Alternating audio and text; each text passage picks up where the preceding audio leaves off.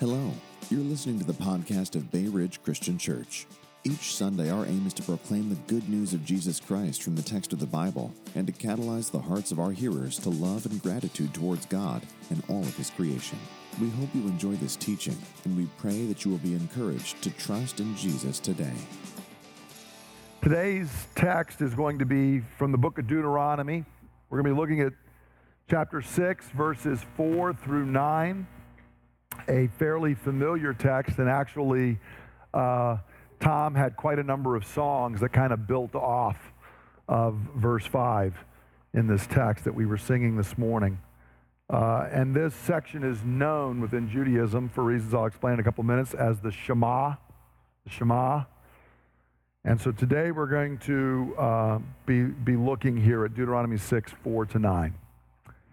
Hear now the word of the living God, your Creator and your Redeemer. Hear, O Israel, the Lord our God, the Lord is one. Love the Lord your God with all your heart and with all your soul and with all your strength. These commandments that I give you today are to be upon your hearts. Impress them on your children. Talk about them when you sit at home and when you walk along the road, when you lie down and when you get up. Tie them as symbols on your hands and bind them on your foreheads. Write them on the door frames of your houses and on your gates. This time of year, and sometimes, people like to kind of go through and pick out the biggest things that have gone on, and sometimes you inevitably get, pick the one or two biggest events of a time. And I'm the kind of person who, I hate being asked to pick what's your favorite band of all time.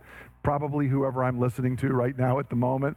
What's your favorite song? What's your favorite movie? I'm not a person who likes to pick out one thing like that. And my life has been devoted to studying Scripture since I got saved. I guess it was 38 years ago. And if somebody asked me, pick out your favorite passage, I can't do that. There's too many different ones that I like. Or what do you think's the most important one? But for Jews, there was no question out of the whole Old Testament, if you said, what's the most important? What's the biggest thing? They would have gone to the text I just read.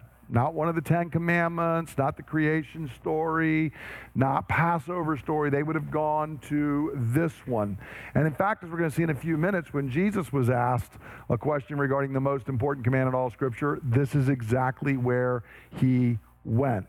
So what is this Shema, as they called it, and why is it so important? That's what we want to try and talk about today. Now, I want to begin by kind of painting out, when I say that Jews said it was the most important, and it still is to today, I want to begin by talking about the importance of Shema, and I'll start with Judaism, and then I'll look at what Jesus says. The word Shema, and the reason it's called Shema is that's the Hebrew word for hear. So when it says, hear, O Israel, it begins Shema Yisrael, Adonai Eloheinu, Adonai Echad. That's, hear, O Israel, the Lord our God, the Lord is one. And so they took that first word, Shema, and they made it the name of this because this command became so important. And the Shema was often the very first word that Jewish children learned. And we're going to see that the rabbis developed this out of looking at this passage. So if you notice in verse 7, it says, impress them on your children, these commands of mine. And so they took that and said, well, the way to impress them is we're going to try and make sure that our kids' first words that they're learning are actually these words, Shema Yisrael, Adonai Eloheinu, Adonai Echad. They tried to work to teach their children that as their very first words. And then if you were a young Jewish child and you had learned these words before you even knew what they meant fully, you would have it reinforced because they recited these words twice every single day.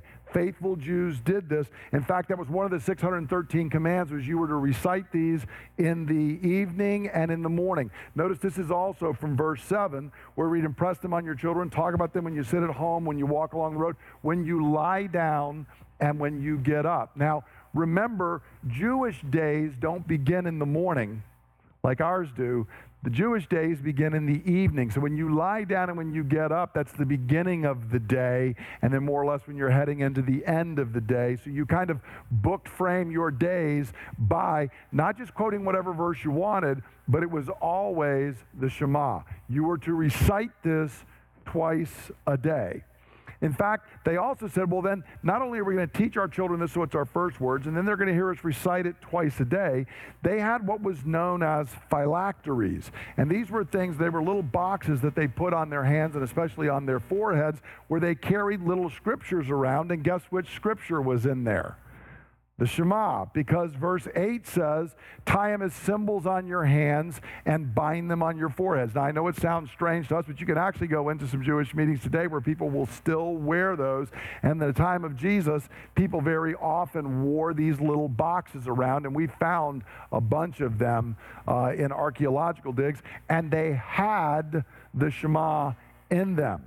But not only did you learn them as your first words, recite them twice a day, carry them around tied as symbols on you. You also had them on your house in what's known as a mezuzah, which were the doorposts of the house. And so in verse 9, notice, we're told, write them on the door frames of your houses and on your gates, so that when you're going out, you wake up in the morning and what's the first thing you recite?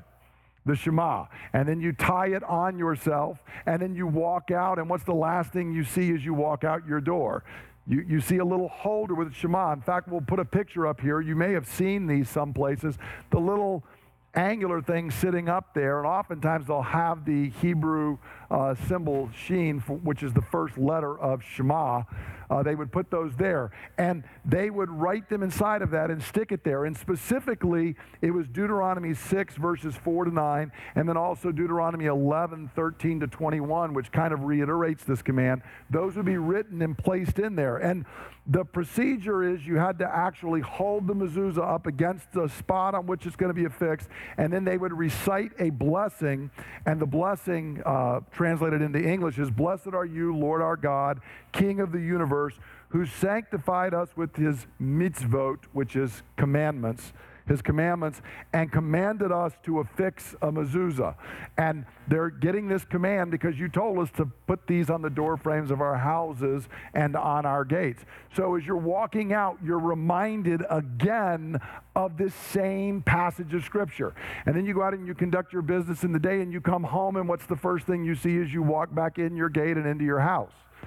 This same thing that is a reminder once again of this specific verse. But not only that, you go through your whole life. So if you're a faithful Jew and you say, what's the first word you learned? You say, Shema Yisrael, Adonai Eloheinu, Adonai Echad. Hear, O Israel, the Lord our God, the Lord is one. These are the first words I learned. And what are the first words you say every morning? I repeat those same words. What's the words you say at night? I repeat those words at night. And what do you see when you come and go? I have them on me. I see them on the door frames of my house and on my gates. And what are the last words you want to utter in this life, especially if you're called upon to be a martyr? I want to go out of this world with the words on my mouth, Shema Yisrael, Adonai Eloheinu, Adonai Echad. I want them to be my first words, and I want them to be my last words. In other words, these people are pretty radical about this. And interestingly enough, when they write them down, I'm going to put a picture up here. This is a Hebrew scroll. And if you notice, that top line is that phrase, Shema Yisrael, Adonai Eloheinu, Adonai Echad. And by the way, when I'm saying Adonai, that's because they don't pronounce Yahweh. It's actually Yahweh is written in there, but they don't pronounce the divine name. But notice where the two arrows are, and remember it starts from your right and goes to your left is how you read Hebrew. That's the last letter of the first word. That's the last letter of Shema. Kind of looks like a Y there to you all. And the very last letter, that big letter, notice those are bigger than everything else. Because what they're doing is they're making a little cryptogram here. Those two letters, the ayin and the dalet, the last letter of Shema and the last letter of Echad, form another word, aid, which means testimony or witness. And whenever they wrote Hebrew scrolls, and they are very meticulous, you make a mistake and the scroll's got to be destroyed. But whenever they did these, they always wrote those letters larger, because this is our testimony. This is our witness. This is our creed. That, hear, O Israel, the Lord our God is one. And you shall love the Lord your God with all your heart and soul and mind and strength. And so they did this. This was their testimony. And of course, as they came into the Greek world, does anybody know what the Greek word for testimony or witness is, to be a witness? It's marturos. Can anybody guess what word we get from marturos? Martyr. A martyr's a witness. It's someone who witnesses to death. And for a faithful Jew, your witness is the first words you learned. And the words you said when your day began at night and you recited in the morning when you got out of bed, and that you tied on you, and that you saw when you went out the gate and you saw when you came back in, and they were the words you wanted to die with on your lips. This was your witness. This was your testimony. These words were the backbone of faithful Judaism. And they continue to be till this day. You still can't, in our computerized age, when you get a mezuzah, you cannot go get a printed copy of Torah that's just done off on a computer. Okay, I could print a copy. It has to be handwritten by an authorized scribe, an authorized soper. He has to sit down and write that out for you because it is a very specific skill you have to basically be licensed to do.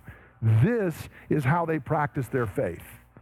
So we're going to apply the word. Everybody under your chair, there's a mezuzah. No, I'm kidding. We're not going to do that. We're not going to make everybody affix them to your door. But can you see, are they radical about this passage? Man, I mean, this is everything to them. Now, we might say, well, that's Judaism. Except for, you remember on an occasion, Jesus is there and he's being tested, and a lawyer says, so what do you think is the single most important command? Now, see, this is the question that I would object to, and I'd say, I don't like picking one out. But they asked Jesus, they said, okay, so there's 613 commands, and you got the whole Old Testament. So what do you think is most important? And here's how Jesus answered. This is in Mark chapter 12, verses 29 and 30. The most important one, answered Jesus, is this. Hear, O Israel, the Lord our God, the Lord is one. Love the Lord your God with all your heart, with all your soul, with all your mind, and all your strength. Jesus says, this is easy. The first words Joseph and Mary taught me. It's my prayer at the beginning and ending of every day.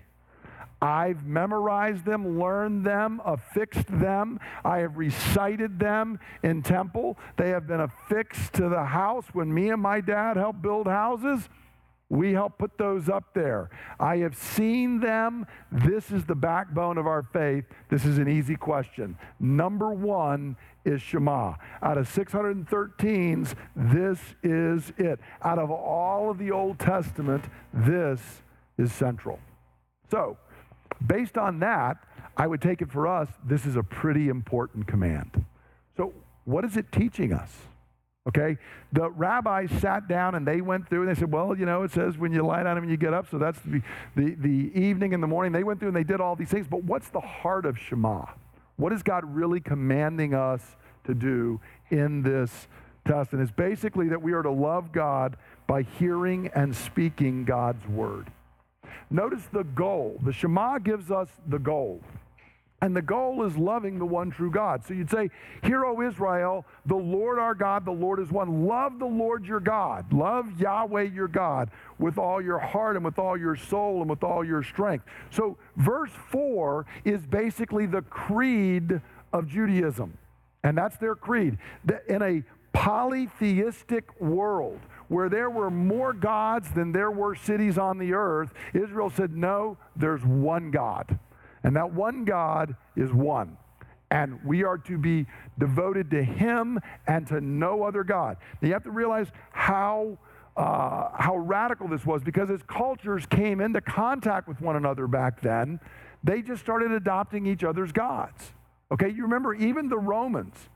The Romans, they loved Greece and they loved all things Greek. So what did they do when they were looking for gods? They just took the Greek gods and gave them Roman names. That's all they did, right? Zeus became Jupiter. That's all you do. You just give them a new name, but we just keep adding them in. And in fact, the Romans would come into contact with the Jews and say, hey, look, we'll just add Yahweh in. To which Jews would say, first off, don't pronounce his name. Secondly, no. The Lord our God, the Lord is one. There is only one God, and he is to be loved. And so it's a claim against all idolatry and false religion, and we are to not make God the way we want him to be, but take him actually as he is. And so this is verse 4 is the creed. Now verse 5, notice, is love the one true God with all that we are. He says, right there, verse 5, love the Lord your God with all your heart, with all your soul, and with all your strength. So the goal of knowing that there is only one God, knowing God as he actually exists, is not just mental knowledge. The goal of biblical knowledge is always love. Always. Knowledge that doesn't produce love is not godly. It's not actually orthodox. It's not according to the Scripture. And orthodox faith, and I use faith in little scare quotes there, an orthodox faith that does not produce love for God is dead religion, not the loving, living faith of Scripture. If you understand and know all kinds of principles, but it's not leading to a love for God and a love for God's commands, it's not actually a living faith. It is actually dead faith. And so the goal of all worship and the goal of the habits of grace, as we call them around here sometimes, the goal of us gathering together, the goal of us going through all of the practices of our faith is that we would love God supremely and we would love him fully. Notice here, with all your heart and soul and strength. Now, some people want to try and break this down, and that means there's 3 parts to people. That has nothing to do with it. When Jesus quotes it in Mark, he makes it 4 parts. Okay, heart, soul, mind, and strength. Okay, that's not the point. The point is, with everything you are to love God. Every fiber of your being is to love God. And so the ritual practice that's commanded by the Shema is for the purpose of fully knowing and fully loving God. It would do no good to do all of those things we discussed if at the end of it I didn't love God. But the goal of those things is that we would fully know and fully love God. But the Shema does more than that, and I appreciate when God does this. I can't stand when people tell me something is really, really important and you really, really should do this, and then they don't tell me how to do it. How do I get to the goal? Okay?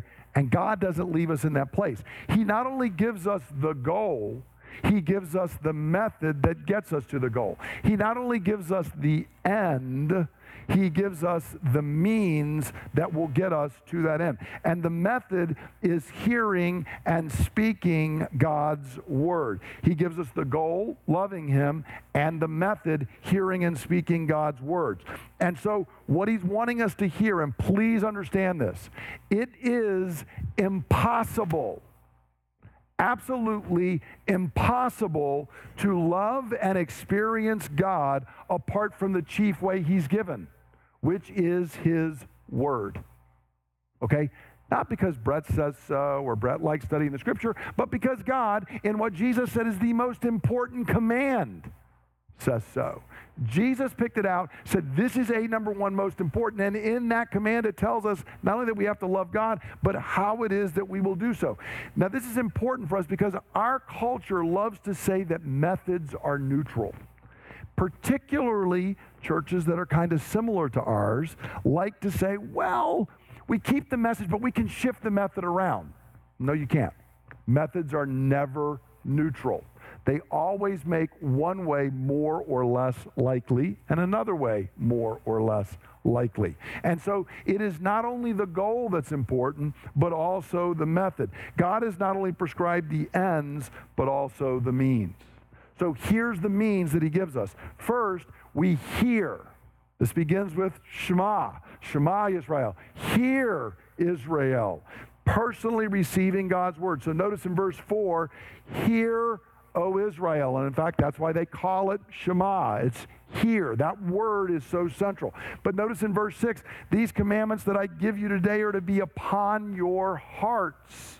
Okay? That's another way of saying you got to hear them. You've got to personally receive it, because the word Shema in Hebrew, and the same thing is actually true of the Greek word, they didn't just refer to your ear processing sound waves going through the air.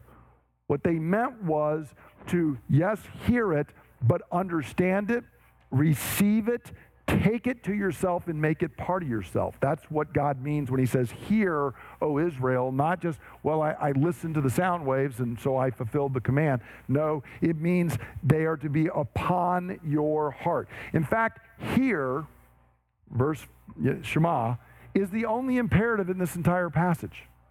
That's the imperative. Hear me. Listen. Take my word into yourself, because here is the foundation of everything else. We cannot love God supremely, and we cannot pass his word to others until we've received it ourselves. If I don't first hear, I cannot speak, and the end result is I will not love God supremely. And there are many, many, many Christians today who are trying to love God apart from the method God has given. And it will not work. It's not possible to do so, because God has said it's not possible. So to hear is to let God's word soak into our hearts so that it flavors all of life. If I like cooking, but one of the things I was looking the other day, some of our kids had given us a cookbook I had asked for Christmas that's put out by C.S. Lewis Institute, and I was looking for something to make for Linda and I on Friday. And there were a couple of recipes that I liked, except for they would end with, and then put this together and put the meat in it and marinate it for the next 8 or 10 hours. And I was like, okay, I don't have 8 or 10 hours. I'm looking for something I can make like soon. So I had to pass it up. Well, why do they tell you to marinate? Why can't I just brush it on? What does marinating do? It soaks it in so that everything in there is flavored by that. That's what God means by Shema.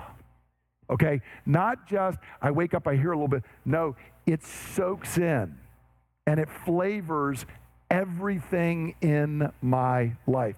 We are not a culture that likes to marinate.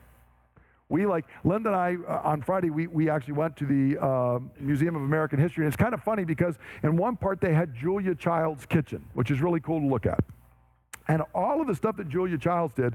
And then you can walk around the corner, and they had a thing about cooking in the 70s and 80s that ended with a microwave. And a microwave cookbook, how you could cook gourmet food in a microwave. That's going to end up in purgatory, I am sure. I was like, what an abomination. Gourmet cooking in a microwave. It's how to make things like rubbery. That's what it is, right? But see, we're convinced as a culture, I can just microwave it. No, you can't. It's not the same thing. You're not getting what Julia Childs did by peeling back the plastic and popping it in the microwave and hitting auto-cook TV dinner. It doesn't work that way. And we want to take that same thing and apply it to the way we walk with God. And I want to just microwave my walk with God. Well, you get microwave results. And then you wonder why my Christian walk is kind of like this rubbery, tasteless thing. Well, it is because of the way we're approaching it. And so God says, hear. So unless we personally, regularly hear and read and meditate and study and memorize God's word, we'll not be able to love God, nor by used by him to draw other people. Okay? Because this is the pathway by which God has given us to get there.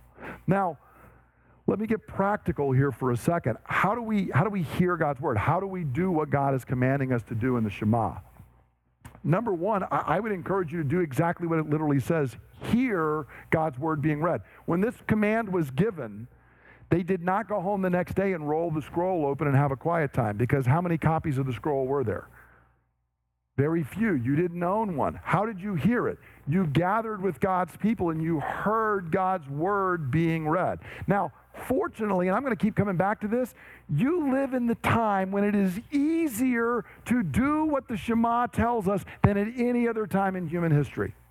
Tomorrow morning, I am going to practice Shema. I am going to hear God's word read, because I'm going to pull my phone out. I'm going to pop open my little app, and I'm going to say, read. Psalm 105 is what I'm going to be reading tomorrow morning. And it is going to read God's word to me.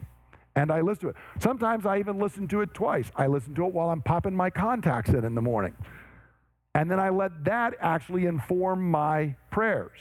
As I'm going through and praying for you all, whatever I just prayed and heard in that psalm, I let kind of shape my prayer. So I encourage you, if you have one of these ways to fulfill the Shema in a little piece of technology, use it for that.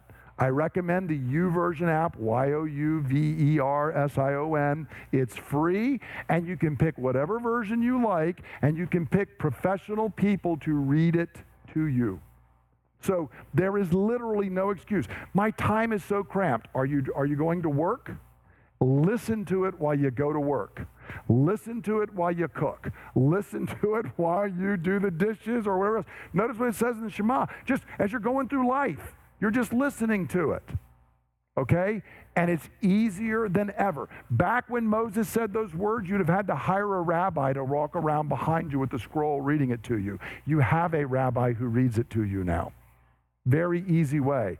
I encourage you to read it. Just sit and read Scripture, chapters at a time. Sometimes use a different version. I'm not a person who likes to read through the Bible a lot now. I've read through the Bible many, many, many times. When I used to still practice that, almost every year I would change the versions, because it was good to hear it in a different version, because it would make me sit up sometimes and say, whoa, what did he say?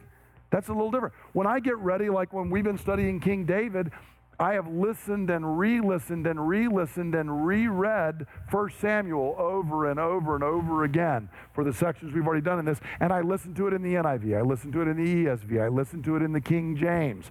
I just listen to it different ways and read it in different versions so that it soaks in.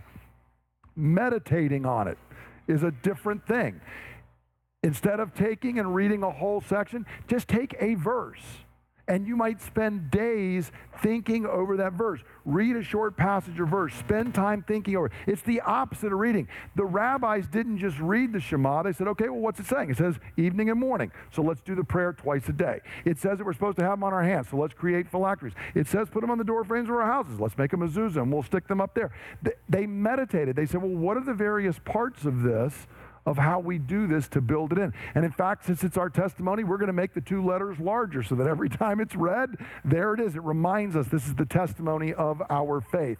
That came from meditating upon it and saying, how does this apply? So whereas in reading, to read the Bible through in a year, which is a fine practice, but you read 3.25 chapters a day. I already know that, 3.25 a day. But you might take one verse and spend a week on it, meditating and turning it around and asking yourself, how do I apply this? What does this mean? How does it work in my life? That's how it starts to marinate and soak into us. We study it. You can study a topic.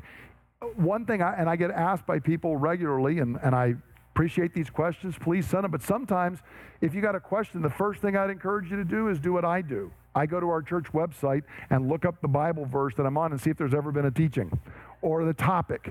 Because half the time when I give you my answers, that's my first thing is I go to the church website, I look it up, and I say, have I ever taught on this in the past? With all the information right there. You can go and you can study, you can work and look, and so I encourage you, hit the website. The stuff is there. Stephanie will take this. This teaching today will be accessed not only by the text, but by like 6 or 7 different topics by the date. And if it were part of a series, it would be in that series thing. And you can find it always from any of those ways. It's a great way to do.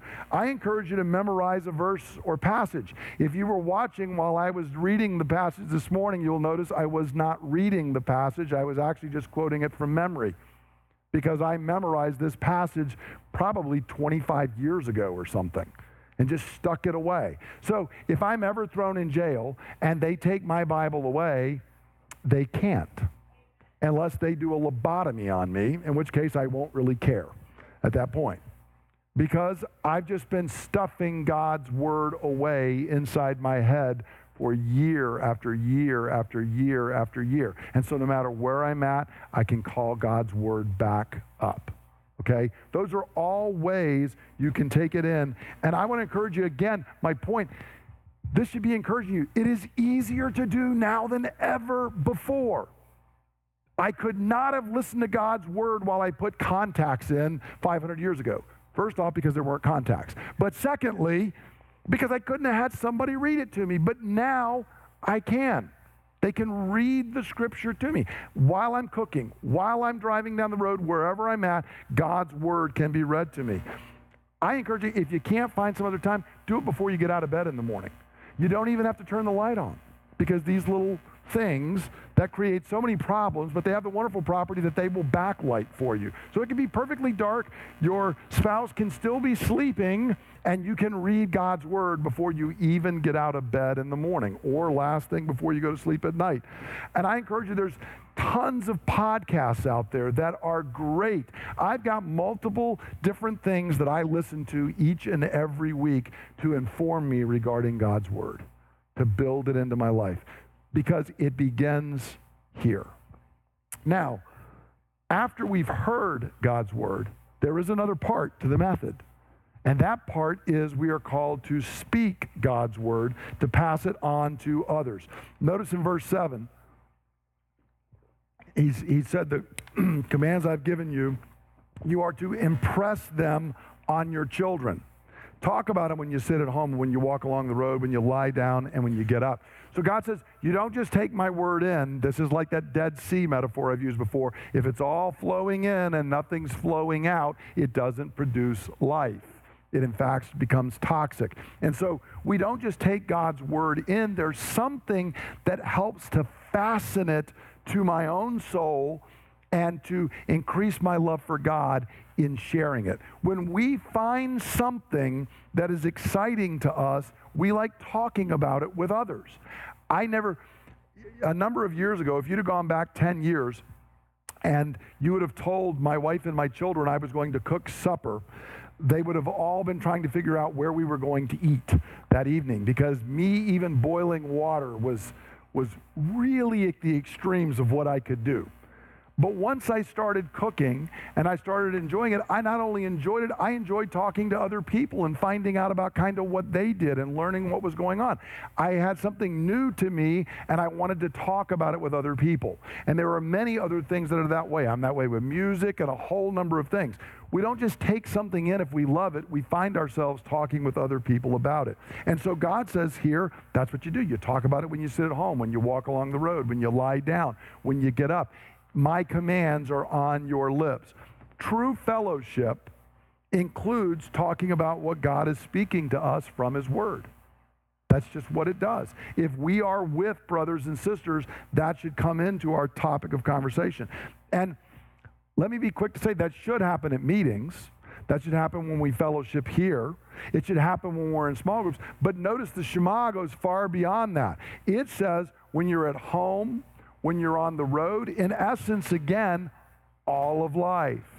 That's what he's really getting at. No matter when it is, what part of the day it is, whether you're at home, whether you're on the road, whatever you're doing, God's word should be on your lips. And so what we're talking about is that I talk with somebody and say, here's something I've been reading, here's something I've been hearing, or something I've been learning.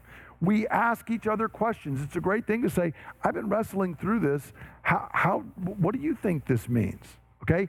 And that's not a sign of immaturity. I still am at the place where I ask and say, what do you think about this? What is your understanding of this text? What is your understanding of what God would be speaking to us? If you are married, you have a built-in person, assuming they're a believer, that is right there that you do this with, which is to talk about who God is and what God says and what God is speaking and working. But there is a specific category that the Shema directly brings out as you meditate on this passage, which is parents with children, with us taking it and passing it on to the next generation.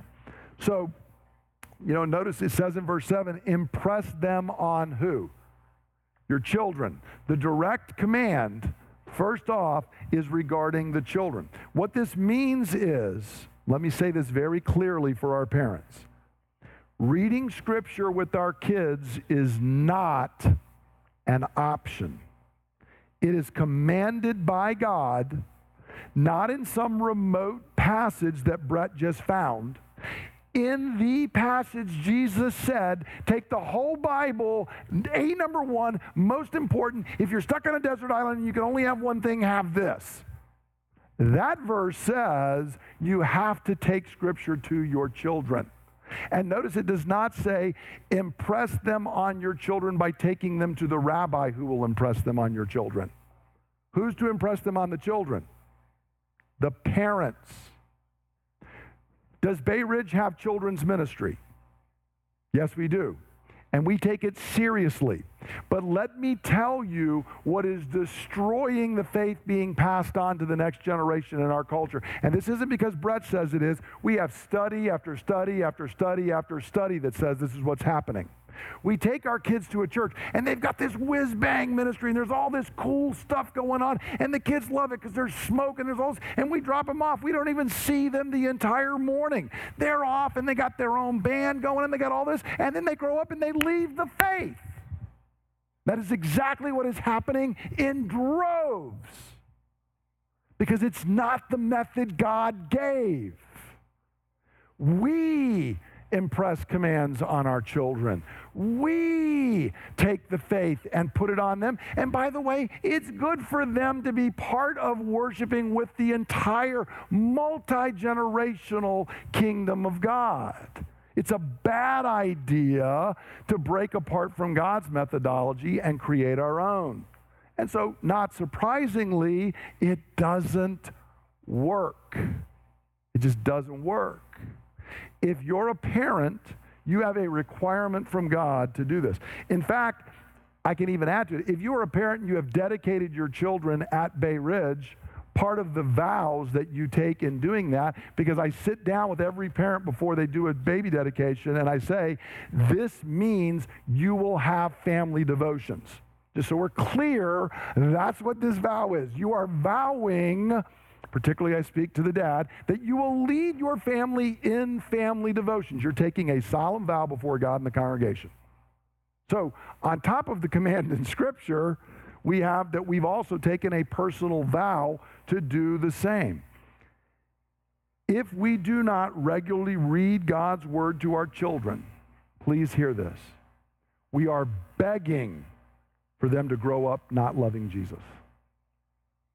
If you want to get on your knees and beg God and all the angelic hosts to not have your children love Jesus, here's the best way you can do that.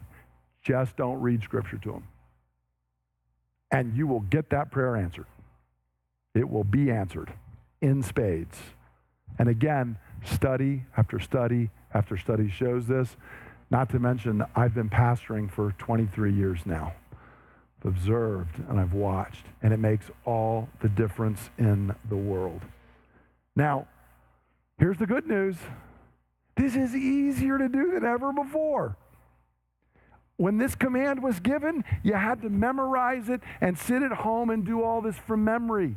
You don't have to do that now. It's all easy for us to do. There are all kinds of children's storybook Bibles that are very engagingly read. We just had Tim and Becky's 4 kids were with us last night, and so we were reading, and they like sitting in my lap, and we've got the Jesus Storybook Bible, and they love reading it because it's told so well. And so we just sat there, story after story, and they'd say, one more. And I would read one more and just one more, Papa. So, okay, Papa, we'll just keep reading as long as y'all want to sit here. Papa will keep reading you the Bible. That's not a problem. Okay? It's so easy to do. Here, we've got the Gospel Story Bible, and we're just starting this week, as it happens, and that's not why we're doing the teaching today, but I was talking with Jer and running by, and he said, yes, well, we're changing to the New Testament today. So there is a Gospel Storybook Bible that we have included for parents that goes through, and it takes you through the most important parts of Scripture. You don't have to figure out, well, how do I make this appealing to my kids? They've already done it for you. Okay? All you have to do is read. Read the story at your kids' level. There's devotional guides that come with what the kids are learning upstairs right now. As a parent, there's the Old Testament one was called Long Story Short. We're moving into the New Testament. It's called Old Story New. It will tell you this week 5 devotions to read to your children. I can't make this any easier. It can't get any simpler than this, okay? If you don't have one, see Charlene. We'll get you one. It's $10 to get outfitted with all of this. If you don't have the $10, I or somebody will cover it for you. Don't worry about it. We will make sure you get it to get the Word of God to the next generation. You can use the catechism. I spent hundreds of hours working through because it's family devotion in a can. It's a question. It explains why the question's there. It gives you other ways to ask the question. It gives you all kinds of Bible verses to read along and even a hymn to sing at the end.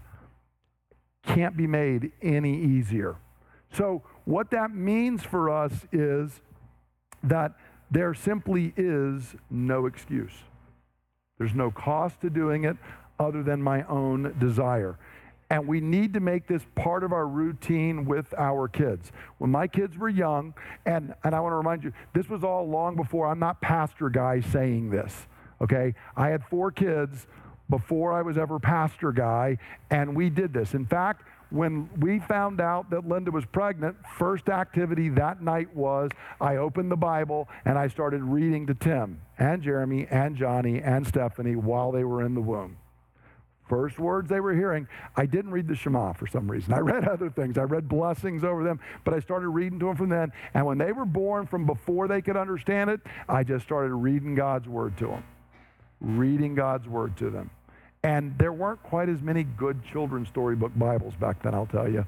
We just made do, and we worked through, and it was part of our routine. If I would have tried to send my kids to bed without doing devotions, they would have thought the whole world had come undone. It was just what we did. You brushed your teeth.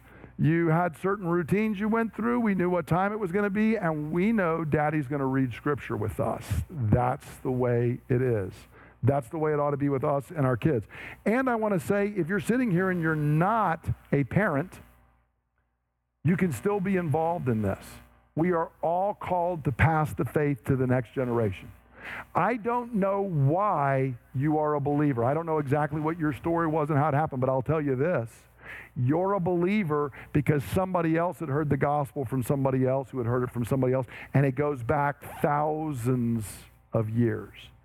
There is nobody here today who can say, I was sitting there when Jesus took the loaves and fishes out. We know because people invested in the next generation, who invested in the next generation, which is why in the most important command right up front, next generation. So if you're here and you're not even a parent, you can still be involved by teaching. If you want to volunteer for children's ministry, you don't have to be a parent. See Charlene? She can get you involved and engaged. And by the way, it's easier than ever before. The materials are there. It's not like when I actually used to lead children's ministry here and we took it over, you know how children's ministry was back then? It'd be like, Jim and Janine, you got the kids. They're aged like 4 to 12. Good luck. What's the curriculum? The Bible. Figure it out. That was our children's ministry plan back then. Amazingly enough, many of those kids grew up and loved Jesus. Somehow, still. But it's easier than ever. If you want to invest in the next generation, I encourage you to do so. Now, how do we apply the word? What does this mean for us? Well, there's 2 questions. notice here, because I want you to understand how to do this, the question's not really, am I loving Jesus with everything inside me? Okay? Because God's not only given us the goal, he's given us the means. I can't directly do the goal. I can't say, love God, love God, love God. It's not the way it works. If I say I want to love God, what's the means he gave me? Hear God's word, speak God's word. So the question is, am I hearing God's word? And am I speaking God's word? Because if I am, the outcome will be loving God with all my heart, soul, mind, and strength. If I am not, the outcome will always be, irrefutably, I'm not loving God. So the question is, number one, am I regularly hearing God's word to me? How often do I take in the scripture? How often? It all begins here. If I'm not hearing scripture, I will not grow in my love for God. In fact, my love for God will grow cold. That's what it does. Now, the reality is, who in here has ever experienced having their love for God grow cold? Okay. If you say you haven't, you're either only started loving God 9 seconds ago, or you're a liar. We all have. It happens to every one of us. And the question at that point becomes, am I really hearing God's word? Because I can go through the motions. I remind you, some of the people who did all of these commands in the Shema are the very same people that crucified Jesus, which might be the height of not loving God. Okay? Because they weren't really hearing the word of God. They were just going through motions. Am I hearing God's word? Do I have a regular daily time in the word?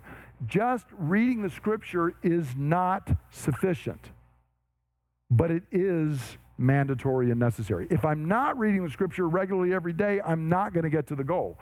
I need to be doing it with the right heart, and other things can be spoken of, but I have to be doing that.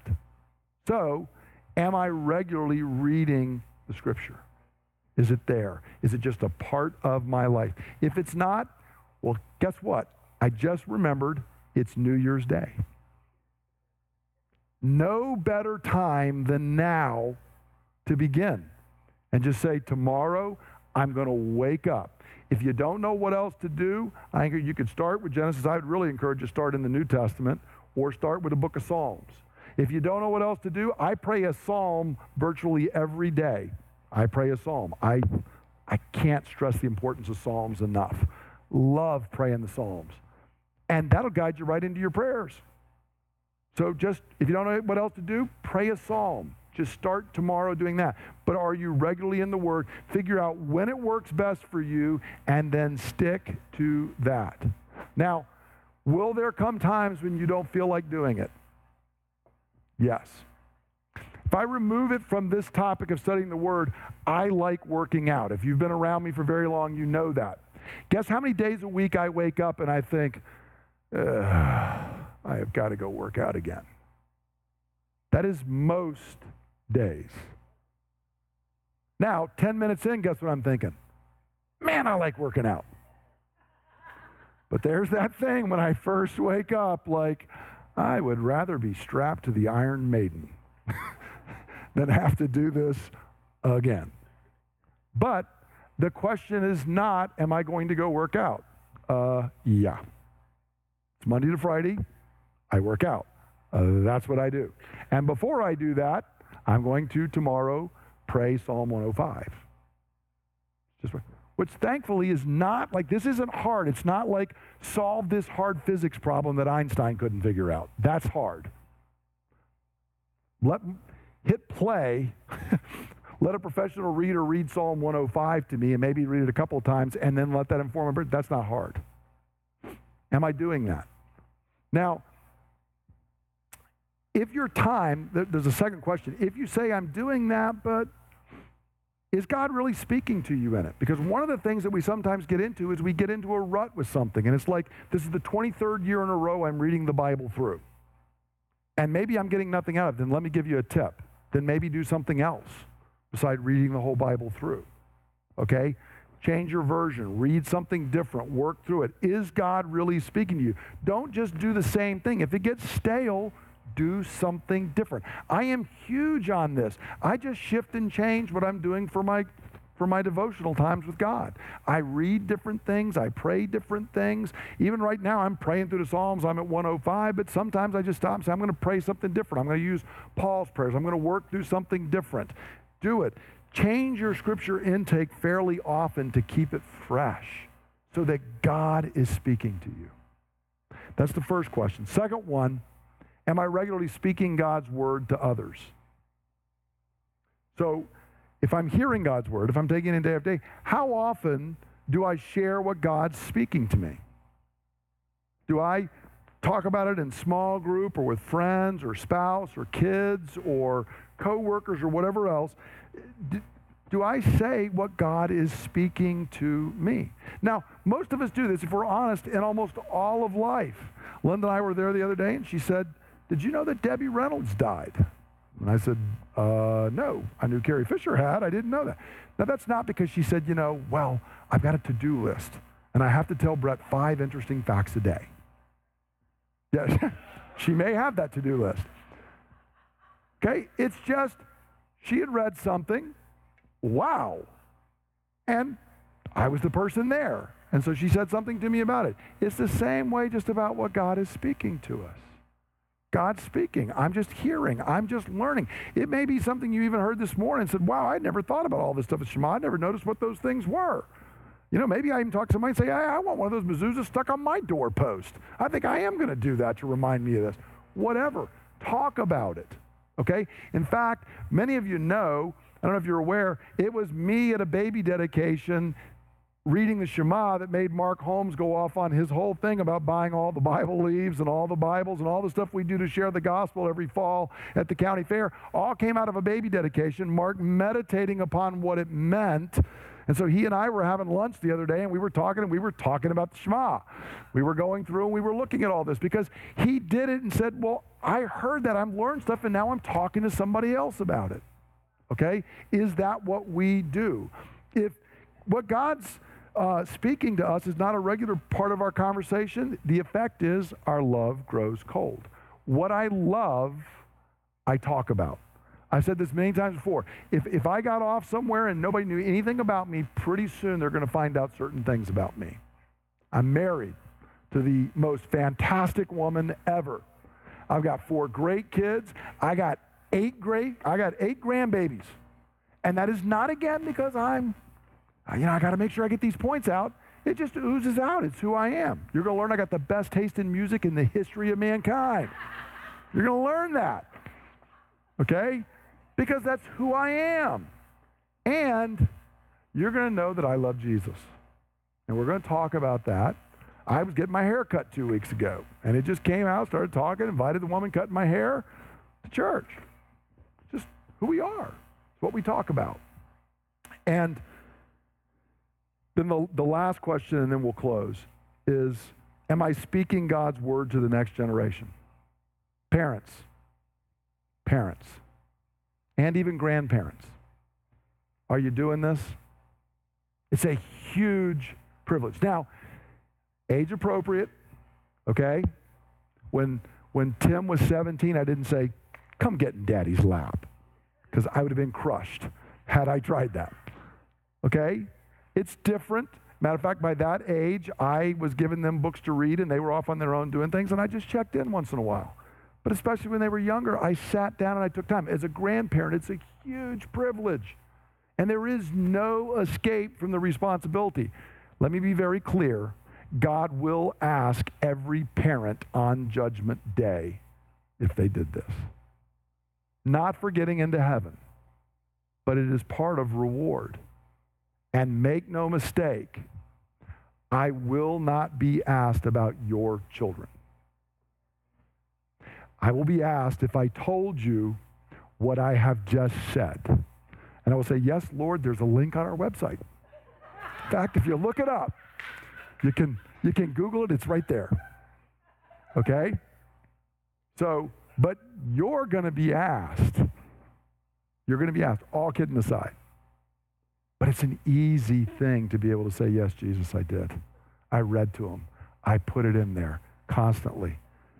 For the rest of us, I want to encourage you, again, if you're never going to be married and never have a child, you can pray for the next generation and you can look for ways to sow in. It is so, so, so important. We want to know that however long Jesus tarries, the gospel continued because we were faithful in sowing it in. Now, let me close by saying, I want us to be motivated by grace, not law.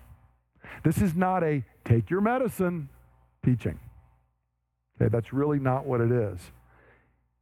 You were created to know, love, glorify, and enjoy God now and forever.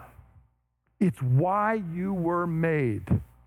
Every other human being is unique, and we got different ways that we do things, and we got different callings, but here is the one that's the same for all of us. You were made to know God. You were made to glorify God. You were made to love God with every fiber of your being and to enjoy God now and forever. And friend, you can't do that apart from the Word of God. You just can't. So this isn't about medicine. It's about joy.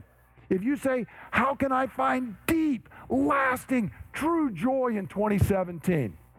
Hear, O Israel, Lord our God, the Lord is one. Take this word, hear it, speak it, and find joy. Find love. Find that thing and you say, this is why I was made. This is what true life is. So this command is an invitation to joy. It's an invitation to the ultimate party. Not a burden. Joy for us. So let's spend 2017 in radical pursuit of joy, of hearing and speaking God's word. Amen? Let's stand together and we will conclude with a word of prayer. Hallelujah. Father, I thank you that you are a God who made us not as toys or robots. You did not make us and wind us up and set us on a shelf and go off for bigger things. You are a God who has made us to know you. And oh God, our hearts are restless until they find rest in you.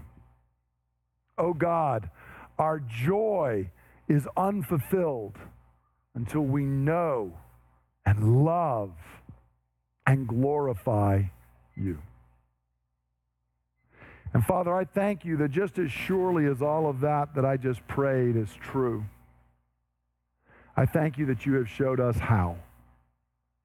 And Father, it is not hard. By your grace that is given to us in Christ Jesus, you have given us your word. And that word, Father, reveals to us who we are. And most importantly, it reveals who you are. And so, Lord, I pray for us. I pray that 2017 would be a year where the word of Christ would dwell richly in this church. And it would do that by dwelling richly in each one of our lives. Father, I pray for those who may sit here and struggle and feel guilty because they've tried before and done things. Father, I pray that you would stir up a desire by your Holy Spirit. I pray that you give them hope and encouragement. And Father, I pray that you would empower them, Lord, and that they would know this is a pursuit not to check off a to-do list, but it is a radical chasing after joy. Father, I pray that you would encourage it. Father, for those who may be reading but are stale, Father, I pray that you would give them divine insight and initiative. Father, for how to maybe hear your word a little bit differently, how to take it in a little bit differently. And Father, I pray that tomorrow as we open your word, I pray you'd speak to each and every person here. Father, I pray that if they read about creation it would sink into their soul what it means that we are made in the image of God. Father, if they read your law, Lord, they would know that it was given so that we might walk the way we were made. But Father, if we read the gospel of our Lord Jesus, Father, that it would sink deep into our hearts and fill us with gratitude that you have loved us so much that you were even willing to give your Son. Father, I pray that we would hear it as it is, the word of our loving Father to his children. Father, may we hear your word and may we speak it. We ask in Jesus' name. Amen. Now, may the Lord bless you and keep you. May the Lord make his face shine upon you and be gracious to you. May the Lord turn his face towards you, and may he give you shalom. In the name of Jesus, go forth in peace. Amen. Thank you for listening to the teaching ministry of Bay Ridge Christian Church. For more teachings and resources, please visit www.brcc.church.